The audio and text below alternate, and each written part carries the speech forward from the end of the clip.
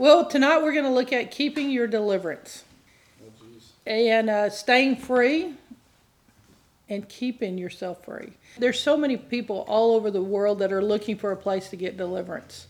And they just can't find anybody that can really help them get something off of them that's plaguing them. And so if you kind of explore this subject, you'll find out there's not a whole lot of deliverance out there. And from my experience, one of these guys that had helped me, one of these older men, he will not let you go through deliverance unless you go through his 3-part series on keeping your deliverance. So we're going to make it nice, do it very quickly, get you all ramped up. As David Hogan said, you're going to have to soldier up for this one. And so anyway, keeping your deliverance. Now the first thing I want to say about deliverance is it's very personal. I mean, it gets in your business. It's not like a normal church who, just so long as you keep coming and keep tithing, we're fine. But deliverance is something that is invasive, and it gets right in the midst of your mess.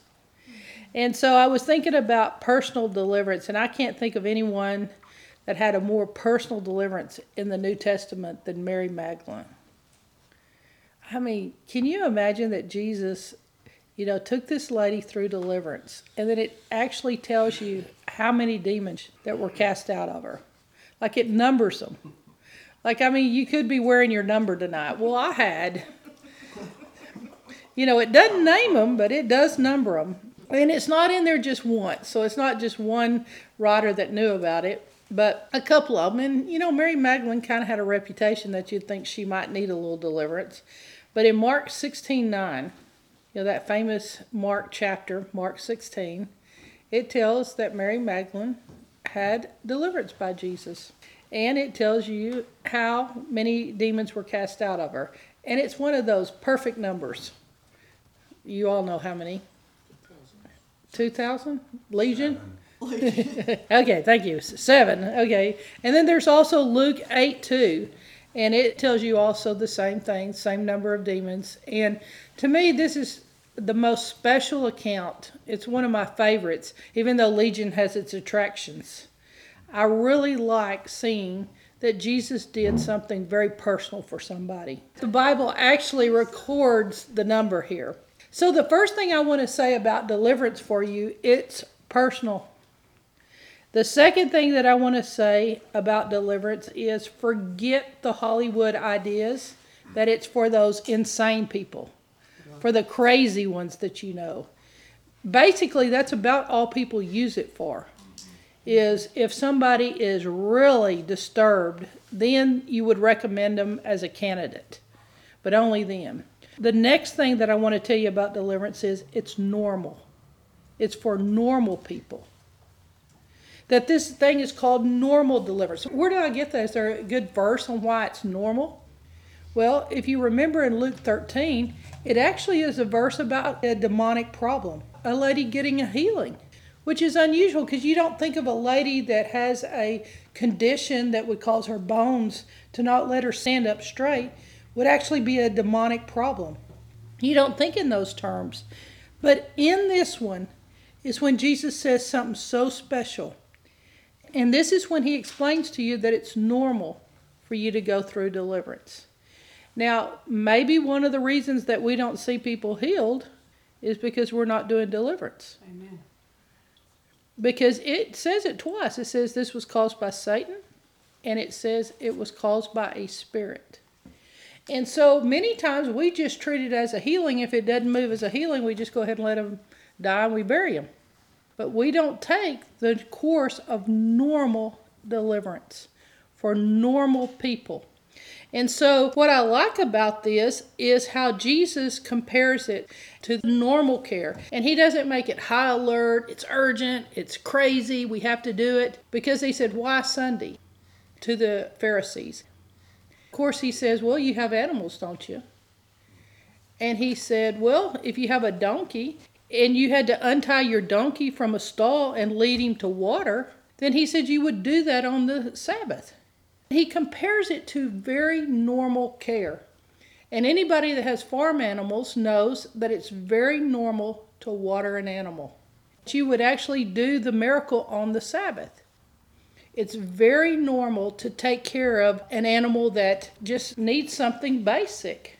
So this tells me that deliverance is normal and it's basic. It's not something that's crazy out there for every crazy person, but it's for this lady who'd been bound up for 18 years and no one could help her. It's the normal care. It uses the Greek words that mean bind and loose, luo and duo. It talks about untying someone, and it's a powerful image that portrays the truth that emerges from it, that this is something that should be going on everywhere. This should be just normal care. This is something that you would do literally for an animal, is to water it every single day. Is the same thing with the deliverance. It's a necessary action, and it's compassion. But then it brings it to another aspect of deliverance. So you have the fact that it's normal, but you also have that it's for urgent situations. It's for emergency. Like it says that if one of your animals is caught in a ditch, you're going to make sure you take that animal out of a ditch.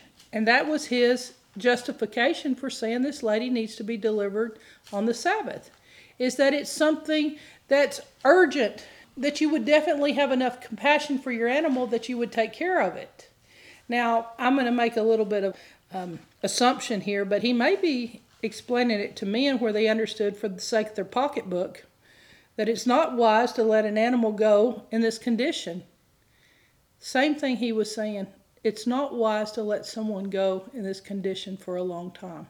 It's not wise to let them go even one day past where they're bound up and they have this problem. As we've looked at it, I've told you 3 different things about deliverance. First, it's going to be very personal. Second, it's for normal people. And that's the message I think no one has. That deliverance is for normal problems. And the third one is it's for emergencies. It's for those crazy cases. Thank goodness that Legion has some hope. You know, the thing I think about Legion is the fact inside of Legion lived a worshiper. Can you imagine that in some of these deranged people that are crazy, screaming, crying out, it says he was lurking in the graveyards, he was cutting himself, he had to be tied up, that inside of that man lived someone that would worship Jesus if he was free. That when Legion was delivered, it says he fell to his feet and he worshiped Jesus. Boy, those are beautiful when you think about it. So these are the 3 things that you can know about deliverance. So it is for that person in chaos. It is for that person in torment. It's for that time when the spirit reveals itself. So when you have a demonic spirit and it reveals itself, what should you do? Well, the world has all kinds of answers. Get thee to the doctor. Get some medication. Come up with a way to cope. Do all sorts of different things that people have come up with to deal with it. I mean, this is as old as the Old Testament when David was summoned into the court of King Saul and he had to play the harp. It's like, get on the music. Let's start soothing your demons. And there's more truth to it than you'd think. You know, when people come by and their music is extremely loud, you think that's that angry music. And they're trying to drown out any thoughts that make their mind feel crazy. So it is for urgent. But what do you do when you find out that a spirit reveals itself? That is really the question that we're asking tonight. What should you do? And I was thinking about this. It reminds me of something I learned in our family. Our family has some chiropractics in it. And in the chiropractic training, the cases that you found that were the most difficult to deal with were cases where something happened, like, let's say, where I would water ski. And if I immediately went to the chiropractor after I had water skied, then whatever damage I had done to myself that day on the lake, it literally would put me back normal again by taking care of it immediately.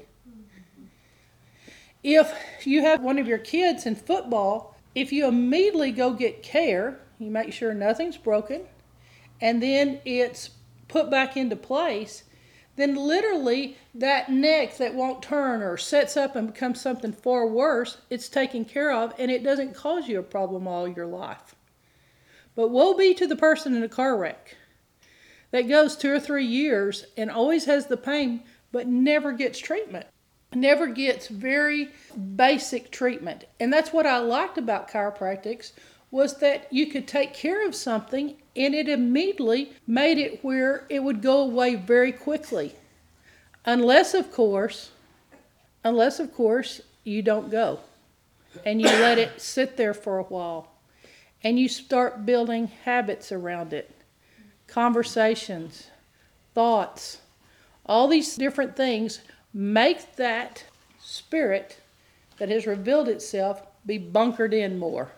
It is made a fortress. It's become a part of your personality, who you are, your identity. Your identity is affected by that spirit.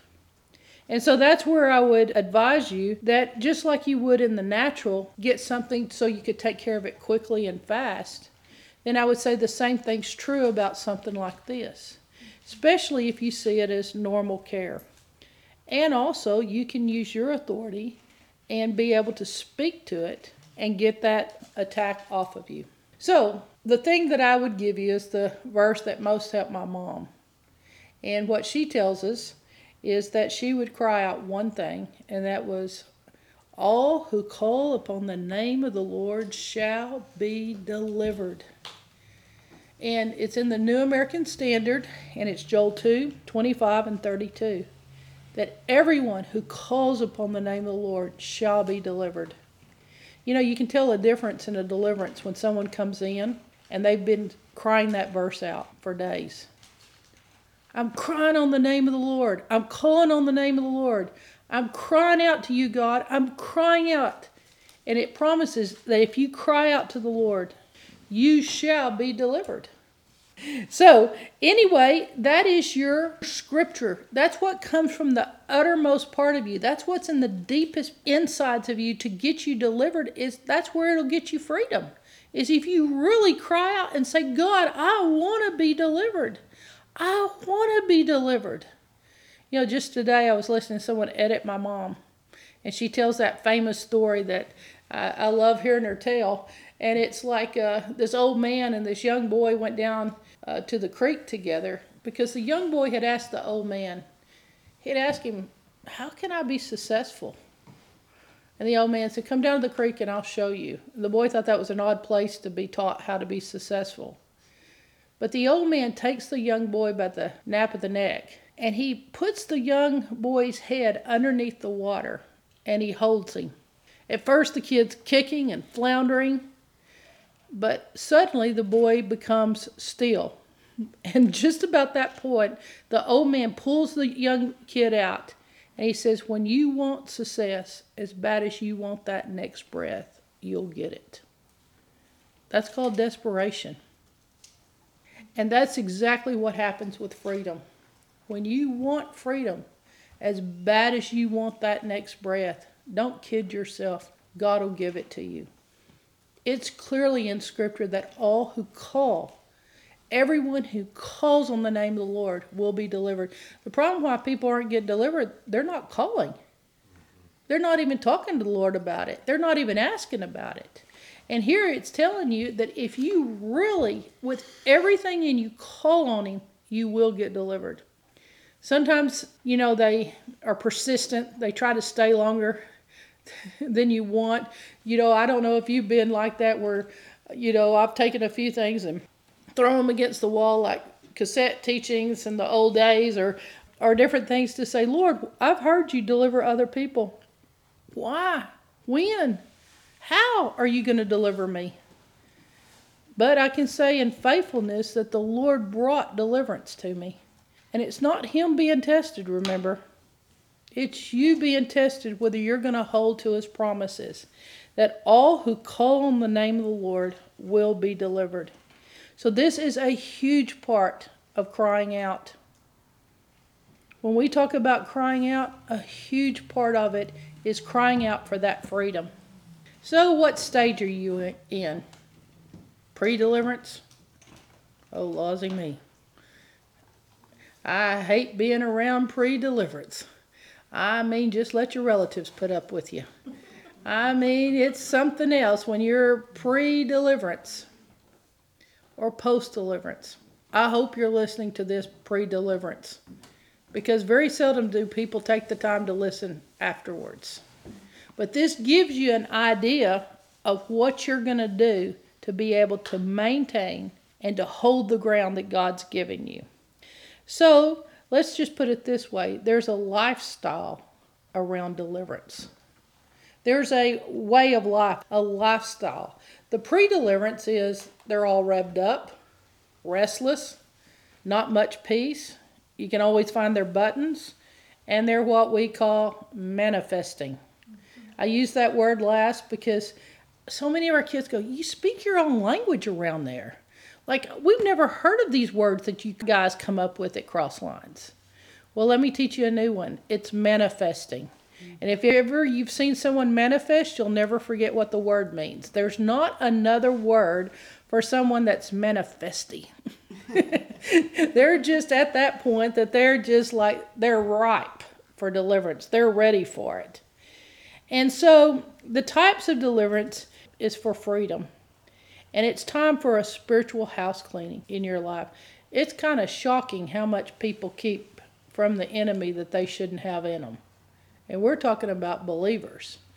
I mean, it's appalling. You can go into a house pretty quickly, into their physical house, and tell how serious they are about freedom by what they collect, by what they have in their house. You can tell a lot about a man's house inside of him, his body, based on how he lives his physical life. So the best word is submit to God and resist the devil, while the rest of us are resisting God and submitting to the devil. How, as church people, we've gotten it backwards. But you have to learn that ability that I'm going to completely surrender myself to God, but I'm going to put a hand up to the enemy. And for the most part, people don't teach resisting the enemy much. That means resisting his thoughts. That means resisting that dark cloud coming over you. That means resisting the enemy doing something to harm your family. That means that lead us away from temptation, deliver us from evil, lead us away from temptations, testings, trials. You're pushing back. You're giving a resistance. So you need to say, there's a hand up. There's a hand up between me and evil. If you have not put up a hand, then you can't blame God for what happens to you, because you only did half of the verse. If you're only submitting to God and you're only treating it as if there's only one power source, you're not obeying Scripture. Nowhere in your Bible does it say, ignore the devil and he'll flee. There is not a doctrine of ignoring the devil. So if you're only doing that part of Christianity that suits you, or that's comfortable, or that you've been taught, and you're not paying attention in the Bible to the resistance, you're not going to get the freedom that you hope for. You're going to have something slip through. There is no way to not have things slip through if you're not actively resisting the evil one. So use truth. Speak truth. Truth will deliver you. Authority will deliver you. Repentance. It's shocking. A good day of repentance will take care of half of it. Renouncing. And a deliverance with little manifestations or dramatic manifestations. This is post-deliverance, or in the midst of it. It doesn't really make a huge difference with it. But when it leaves, you'll know it. It takes its filthy self and it leaves. And that's where this Bible study picks up. Is what happens post-deliverance, after deliverance. Let me just say this, because it needs to be said before you talk about the other. There is nothing like it of how free you feel when something that has plagued you all of your life leaves you. Amen. There is nothing like it to feel freedom. It's better than what I'd say relief. You know, relief, you can get rid of a problem, and it's relief. But with deliverance, it's different. You've had something that has plagued you, tormented you, made you miserable, and when it leaves, it is like a freedom you have never experienced. People just describe it as, wow, like a weight came off of me, or like I feel lighter, like I feel clean. I feel completely different. I always tell them, you're going to get a good night's sleep tonight. Because after deliverance, you're going to be different. It does something to the inside of you. And I feel for people that are coming to me for the first time in their latter part of their years that have lived with demonic assignments on them for years and years and decades and decades. And you know what it reminds me of? One of those great big boulders, and you have water running over it. And no matter how light water is, and no matter how much water doesn't hurt your skin or anything like that, consistently with the water running over that boulder, it makes a path. And so do these thoughts and these demonic torment that a demonic spirit can do to your life. You're like that boulder that has a lot of wear on it. So, it's post-deliverance, that great feeling. I mean, I'd like to stop here and say, the end, period. I'm so glad. But the next part is what it depends on you, and that's maintaining that deliverance. Once you get free, then keeping your deliverance is mandatory. And there's a good reason why, that it's mandatory to keep your deliverance. So there's 2 verses in the Bible, thank goodness, that Jesus explained, because he did a lot of casting out spirits. You know, people talk about it. He spent about 1/3 of his ministry teaching and preaching. He spent 1/3 healing and 1/3 delivering people from evil spirits. The church needs to look similar. I don't know why we're not doing the deliverance. Actually, that's the most fun. It's first on the list of Mark 16 that these signs will follow believers. They will cast out demons. It's not hard. It's authority. It's something God has given you. I think he put it first on the list for a reason. And I don't know why people won't use their authority to resist the enemy. So, there's a whole lot of examples of people getting gloriously free in the New Testament, in Acts, the Gospels. But these 2 verses will tell you about how to keep your freedom. One's Luke 11, 24 through 26, and the other one is Matthew 12, 43 through 45. So you see, it's a couple verses in both, and they're very similar. You can celebrate your freedom, but you must maintain it. Deliverance is not for the lazy. If you're spiritually lazy, deliverance is not for you. Because you need to have those faith muscles where you have a resistance. Now, it doesn't take superhuman strength, particularly, I'm saying yes, it's supernatural strength, but it's not something in your own physical self that has to be really good to keep your deliverance. It's yielding deeper to the Lord and what it says to do here. So, when a spirit tries to come back, now, I enjoy it when we cast them out, that there are times, and this needs to be said because we need to celebrate this, they never ever even try to come back. It's just done. And there's times I tell people, it won't come back, it's gone. I don't know what it is in the spiritual realm. I like those the best. And Jesus used that once when he spoke to that spirit that someone had, and he said, don't ever enter them again. So he took care of it for them. He told them, don't enter them ever again. But other times, it's like Luke 11 and Matthew 12, that the spirit will come. Now, you may have a major panic situation. You've gone through deliverance. 2 or 3 days later, you have a light, subtle thought that sounded like the ones you were struggling against. The first thing you've got to remember is that spirit is on the outside of you, now. It's just knocking. It's just trying to gain permission. It's trying to get back in. But it's on the outside. That knocking is very persistent sometimes. It's like, let me back in. I want back. But it's very different this time than before. It's on the outside. Treat it like it's outside of you. Don't act like it's all come back on you and lay down on the floor and squall and cry. That is no faith. You must maintain that those who call upon the name of the Lord will be set free. This is not hard. But sometimes in our weeping and wailing, I think it's just we're crying for ourselves because we're going to have to do a little work. We're going to have to do a little bit of resistance. So this is good news that it's no longer inside. Now it's unique how Jesus explains this to us because he explains deliverance much like you're doing housekeeping. Think of yourselves as a good housekeeper. Think of your home. Well, the first thing it says about a good deliverance is it's swept clean.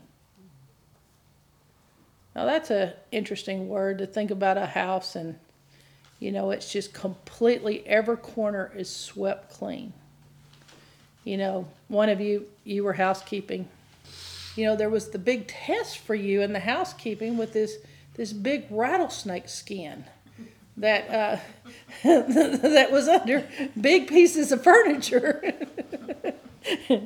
And you have to see where if you can find this snake that is, my gosh, it's 3 or 4 inches wide by length of this big skin, 5 feet long. Well, anyway, you would think that swept clean is exactly what needed to happen. And if you kept it swept, then you would always be free from any harassment. That's not what the verse says. That's what the shock of this is. That it does not tell you that keeping it clean keeps the devil out. It doesn't say if you let it get messy, cluttered, dirty, if you have to clean it up again, if that's what it is, that it's dark. It doesn't say any of those things about it. That's how your mom would say about your room. This is an inhabitation for the dark underworld right here.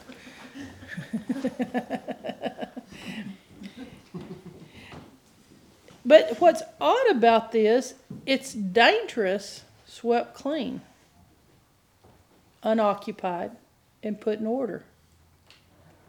And let me tell you why it's dangerous for it to be swept clean, unoccupied, and put in order. Because nature hates a vacuum. It hates empty spaces. God did not deliver you to be empty. God did not deliver you to get rid of the devil but not get in any more of himself. Yeah. And that's what a lot of people want.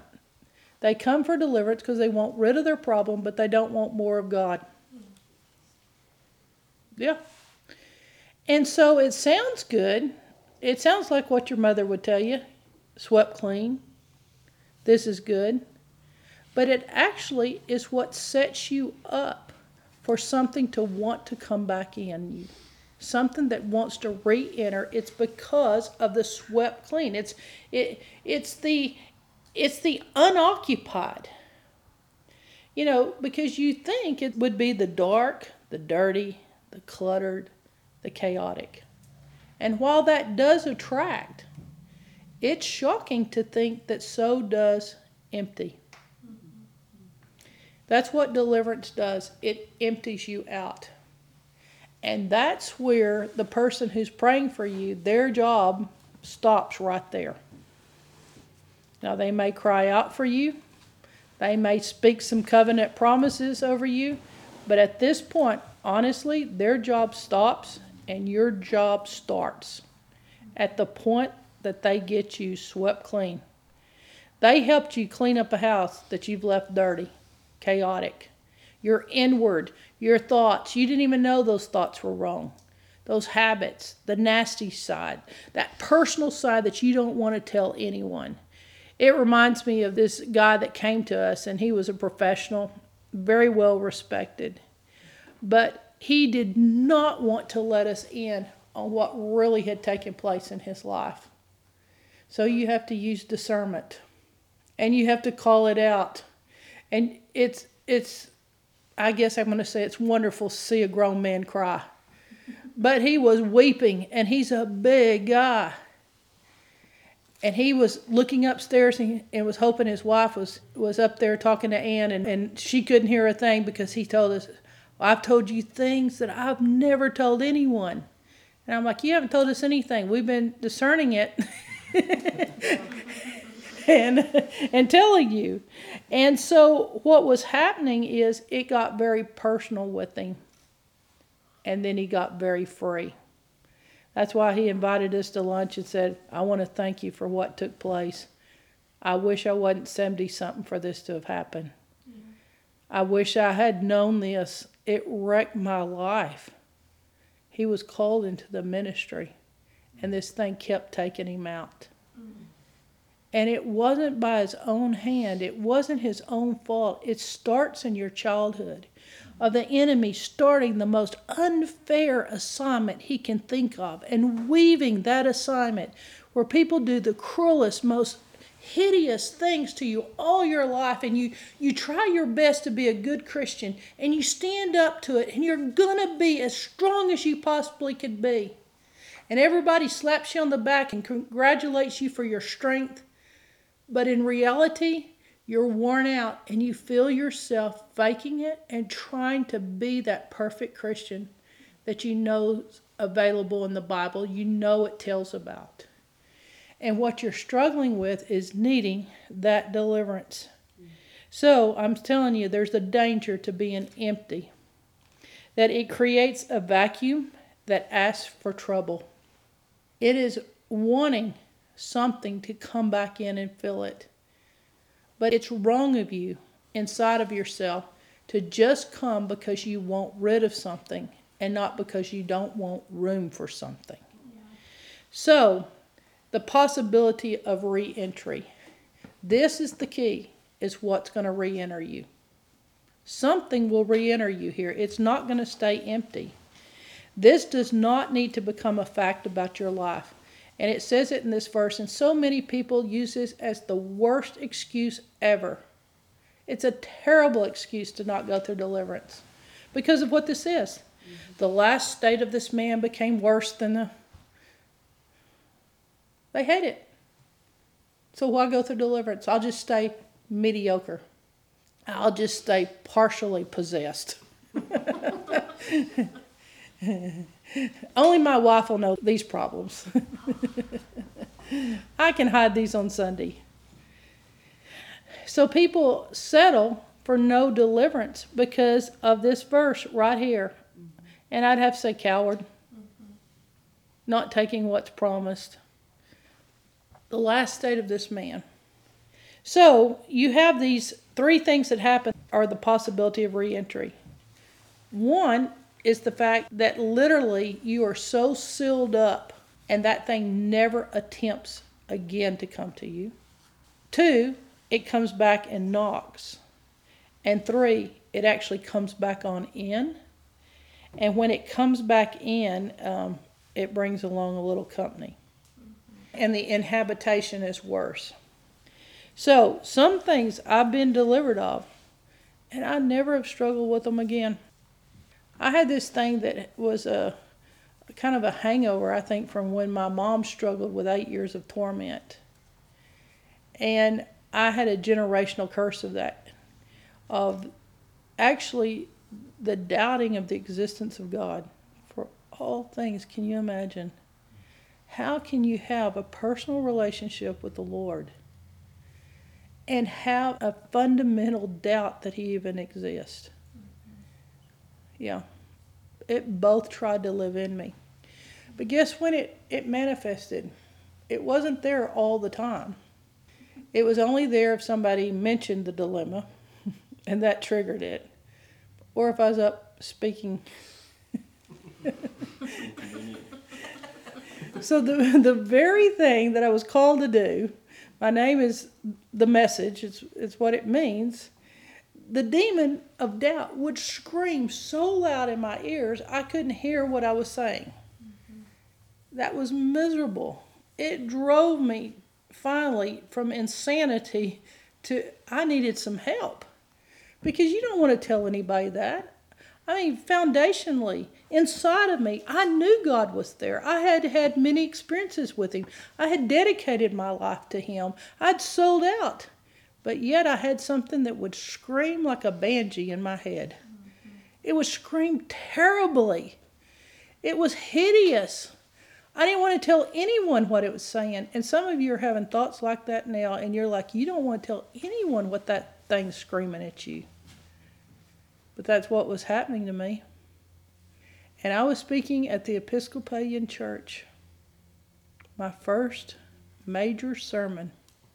I had written this thing on a pantyhose cardboard in the trash can because God was speaking so quick. And you know, His favorite place to speak to you is, you know where, in the bathroom.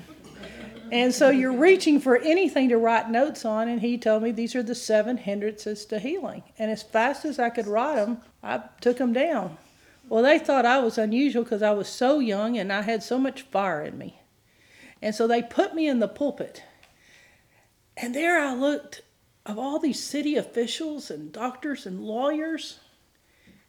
But I started preaching, and I was so lost in what I was saying. I love the Word of God. I love speaking about it.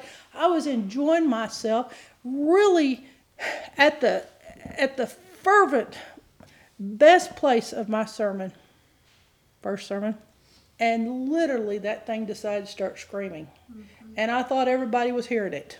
It was screaming so loud, I'm looking at my notes, and when something's screaming in your ears, you can't read. I don't know where I am. I mean, I'm like literally tormented up there. I'll have to look if it's point 6. It was number 6. I don't know which point I was on, but that literally became crazy. I got out of that pulpit that day. I was like putting that thing down, and I mean, it is the craziest thing to be preaching on 7 hindrances to healing, and something like that screams. And I get down, and that's when I figured out, I think this is a demon. Now that's good discernment, isn't it? To figure out this must be a demon because it doesn't want me speaking. And I thought, it has to be a demon because when it chooses to scream. And I thought, that thing is completely trying to wreck what I'm supposed to do the rest of my life. Now, if I was a person that did not know about deliverance, had never heard about it, did not have a heritage of it, I would have tried to get around that for the rest of my life when I was speaking. But it is terrible to be telling people about hindrances to healing and there be a voice telling you, there is no God. There is no God. There's no God. Screaming. So I decided I'd take myself through deliverance. And I left the house, and I told myself, if I don't come home for 3 days, it doesn't matter to me. When I come home, that thing's going to be gone. And in a fit of desperation, of throwing myself before the Lord, hitting the dirt, I commanded that spirit of doubt to leave me. And when it did, it was like my ears popped. And I felt it leave me.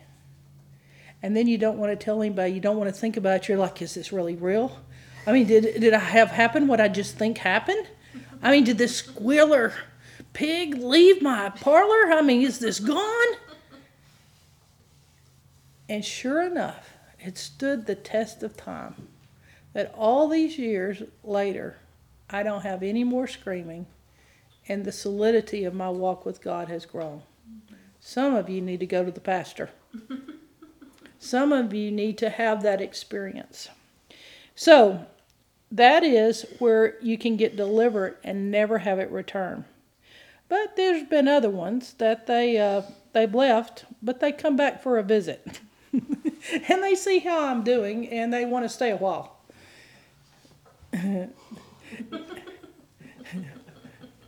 Let me think. You know, you'll hear people, and they'll get delivered of some of the worst drugs. Like they'll get delivered of drugs that you could never think that a person could ever get their mind freed from and their addictions. And you'll see a massive hand of God come on them to deliver them. But the little thing that lights up on the end of the little cigarette they can't get rid of, you'll see something little bitty try to hang on. You can tell it not to. But that's what tries to take place here, is that something will sometimes try to hang on that's much smaller. And that's what my experience has been. Little irritating things have tried to give me a difficult time. So you've got to get rid of your myth to think that if God does the miracle, it's always going to stay gone. It's always going to last. No, I'm going to tell you, it gets challenged. You have to contend for it. It doesn't mean God didn't deliver you if it tries to knock and come back. It doesn't mean you didn't get healed if it tries to come back on you. It just means you're going to have to do a little pushback. So, this verse blows that idea when it tells you there is something we must do. That Jesus busts the myth that if he delivers somebody, that those demons could never return. Because you would think if Jesus delivered them, it would never come back. But he tells them they're going to try. So, this is where, at this point, you want it to stop. It says that person is worse off. Worse off. When someone lets it back in, and they've had that freedom, and they feel what it feels like to know what life would be like with peace in their mind. Like when I speak now, I have peace between my ears. I have strength. I don't have something screaming in me. I'm settled inside of me. In fact, when I think about God, I get tickled thinking about him because he's humorous with me. He's always messing with me. He even messes with me in the pulpit. And he speaks to me. And he makes himself very known to me now. That's what it's called when you have him back in you. He laughs. You know how women are. You love a man with a good sense of humor. And that's where my relationship with the Lord really took off, is seeing what a good sense of humor he has. If I admire orneriness, the Lord has plenty for me of like nature. So, if a person has experienced what I'm telling you about, you don't ever want to go back. You don't want it to be worse. You were in bad enough shape that you needed deliverance. And for a person to become more tormented, it's terrible. It ought not be. If I got back 7 times worse, I could be a monster. I better keep my deliverance. People have asked me, do you drink? And I was like, with my personality? My gosh, I can't put my personality on engine juice. No telling what it would do. I wasn't racial there, I'm Indian. Crow Indian. But I'm telling you, you better keep your deliverance. It'd be like your personality all hyped up. I knew some of your bar days. And then it's not only that you're worse off, but it's more wicked. It would be terrible if just the demon that left you came back. But for it to come back worse, where more demons come, look at what these 2 short verses are telling us. It's telling us a lot. It's not just the one demon coming back, but it says more demons come. So the one which left goes and finds some friends and said, hey, it was really nice in here. Like they treat me well. They talk to me all the time. I mean, they feed their flesh. I mean, it's really a good place. It's full of smoke all the time, and they listen to all the wrong music. I mean, they're like, it's a good place to live. You ought to come hang out here. So they bring some friends. And not only bring friends, but they bring friends that are more wicked than themselves.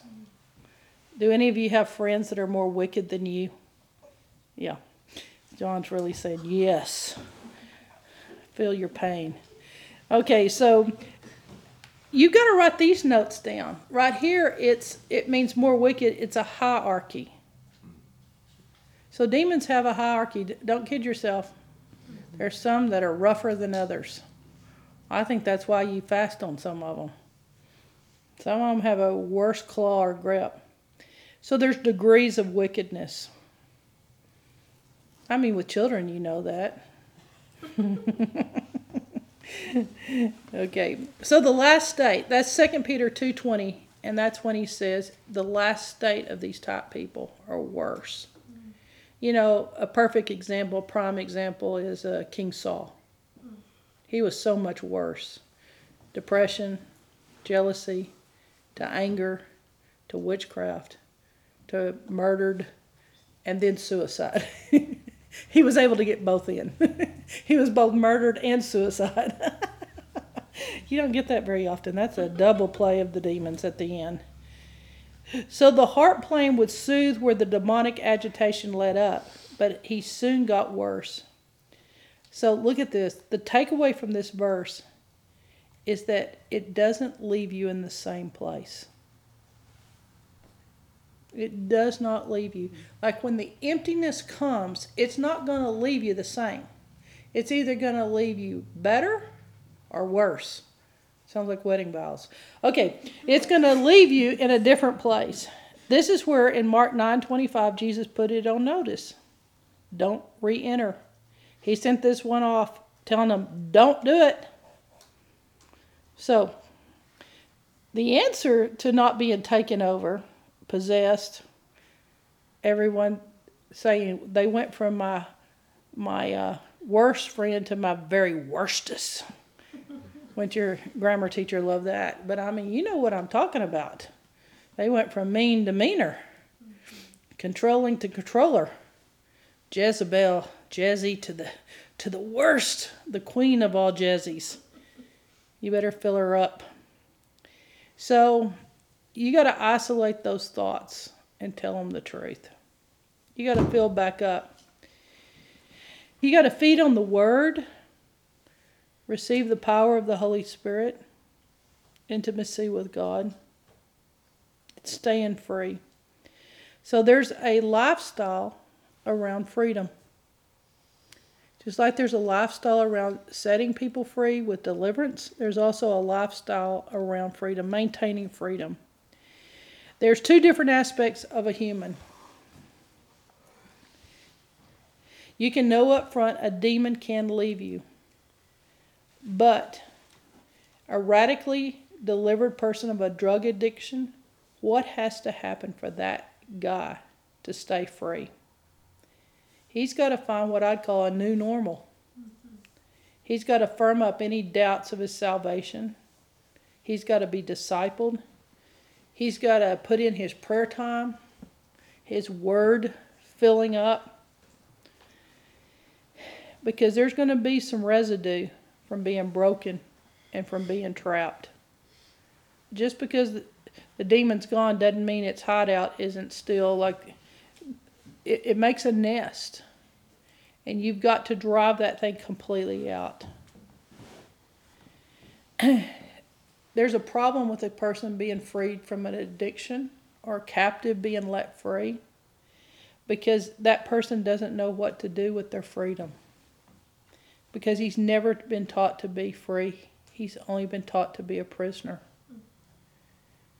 That's why many Christians sit there and the jail cell is open, but they've never come out. It's why the children of Israel cried out for Egypt. Because they had been delivered. I mean, that's the perfect picture of being delivered. But their soul cried out to be slaves.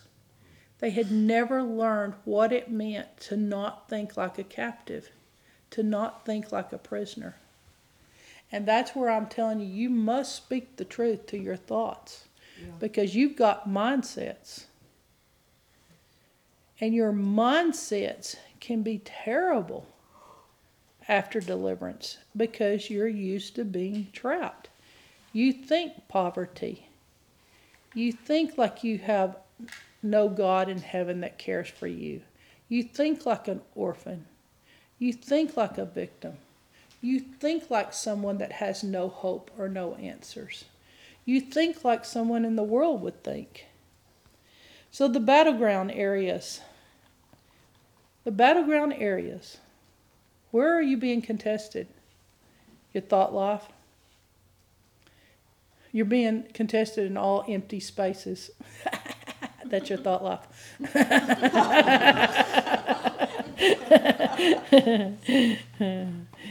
Are you one of those where they look in the air and they can see out the other side when they shine the light through?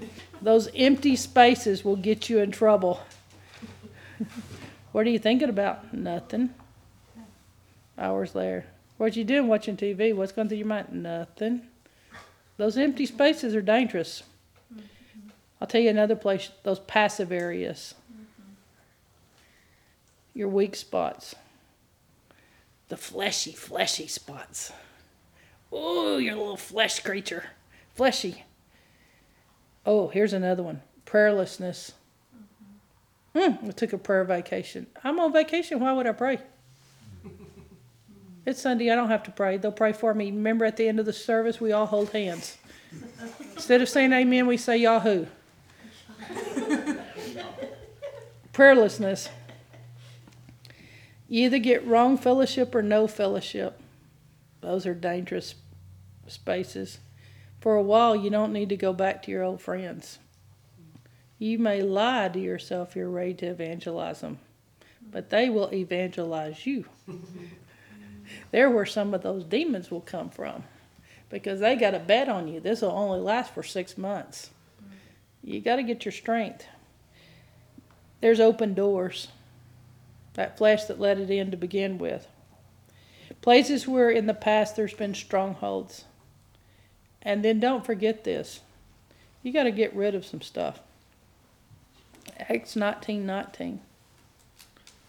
I mean, you can't laugh any harder than this verse. In Acts 19:19, that Luke tells you how much money was in that bonfire. I mean, some people don't know if Luke was a Dr. Luke a Gentile or Dr. Luke a Jew, but I think that votes for him being Jewish. I mean, he had run an accounting system, and he knew to the dollar how much was in that bonfire. I'm telling you, you've got a lot of stuff to burn. Don't be selling it at the garage sale. If that little possessed album got you in trouble, don't you be sharing it. And there's a little bit of difference when you get a spirit out of you of making contact with witchcraft and control. I'm going to have to repeat that because it was a shock to me to know there's difference than me encountering a similar or familiar spirit and me encountering a witchcraft spirit or controlling spirit.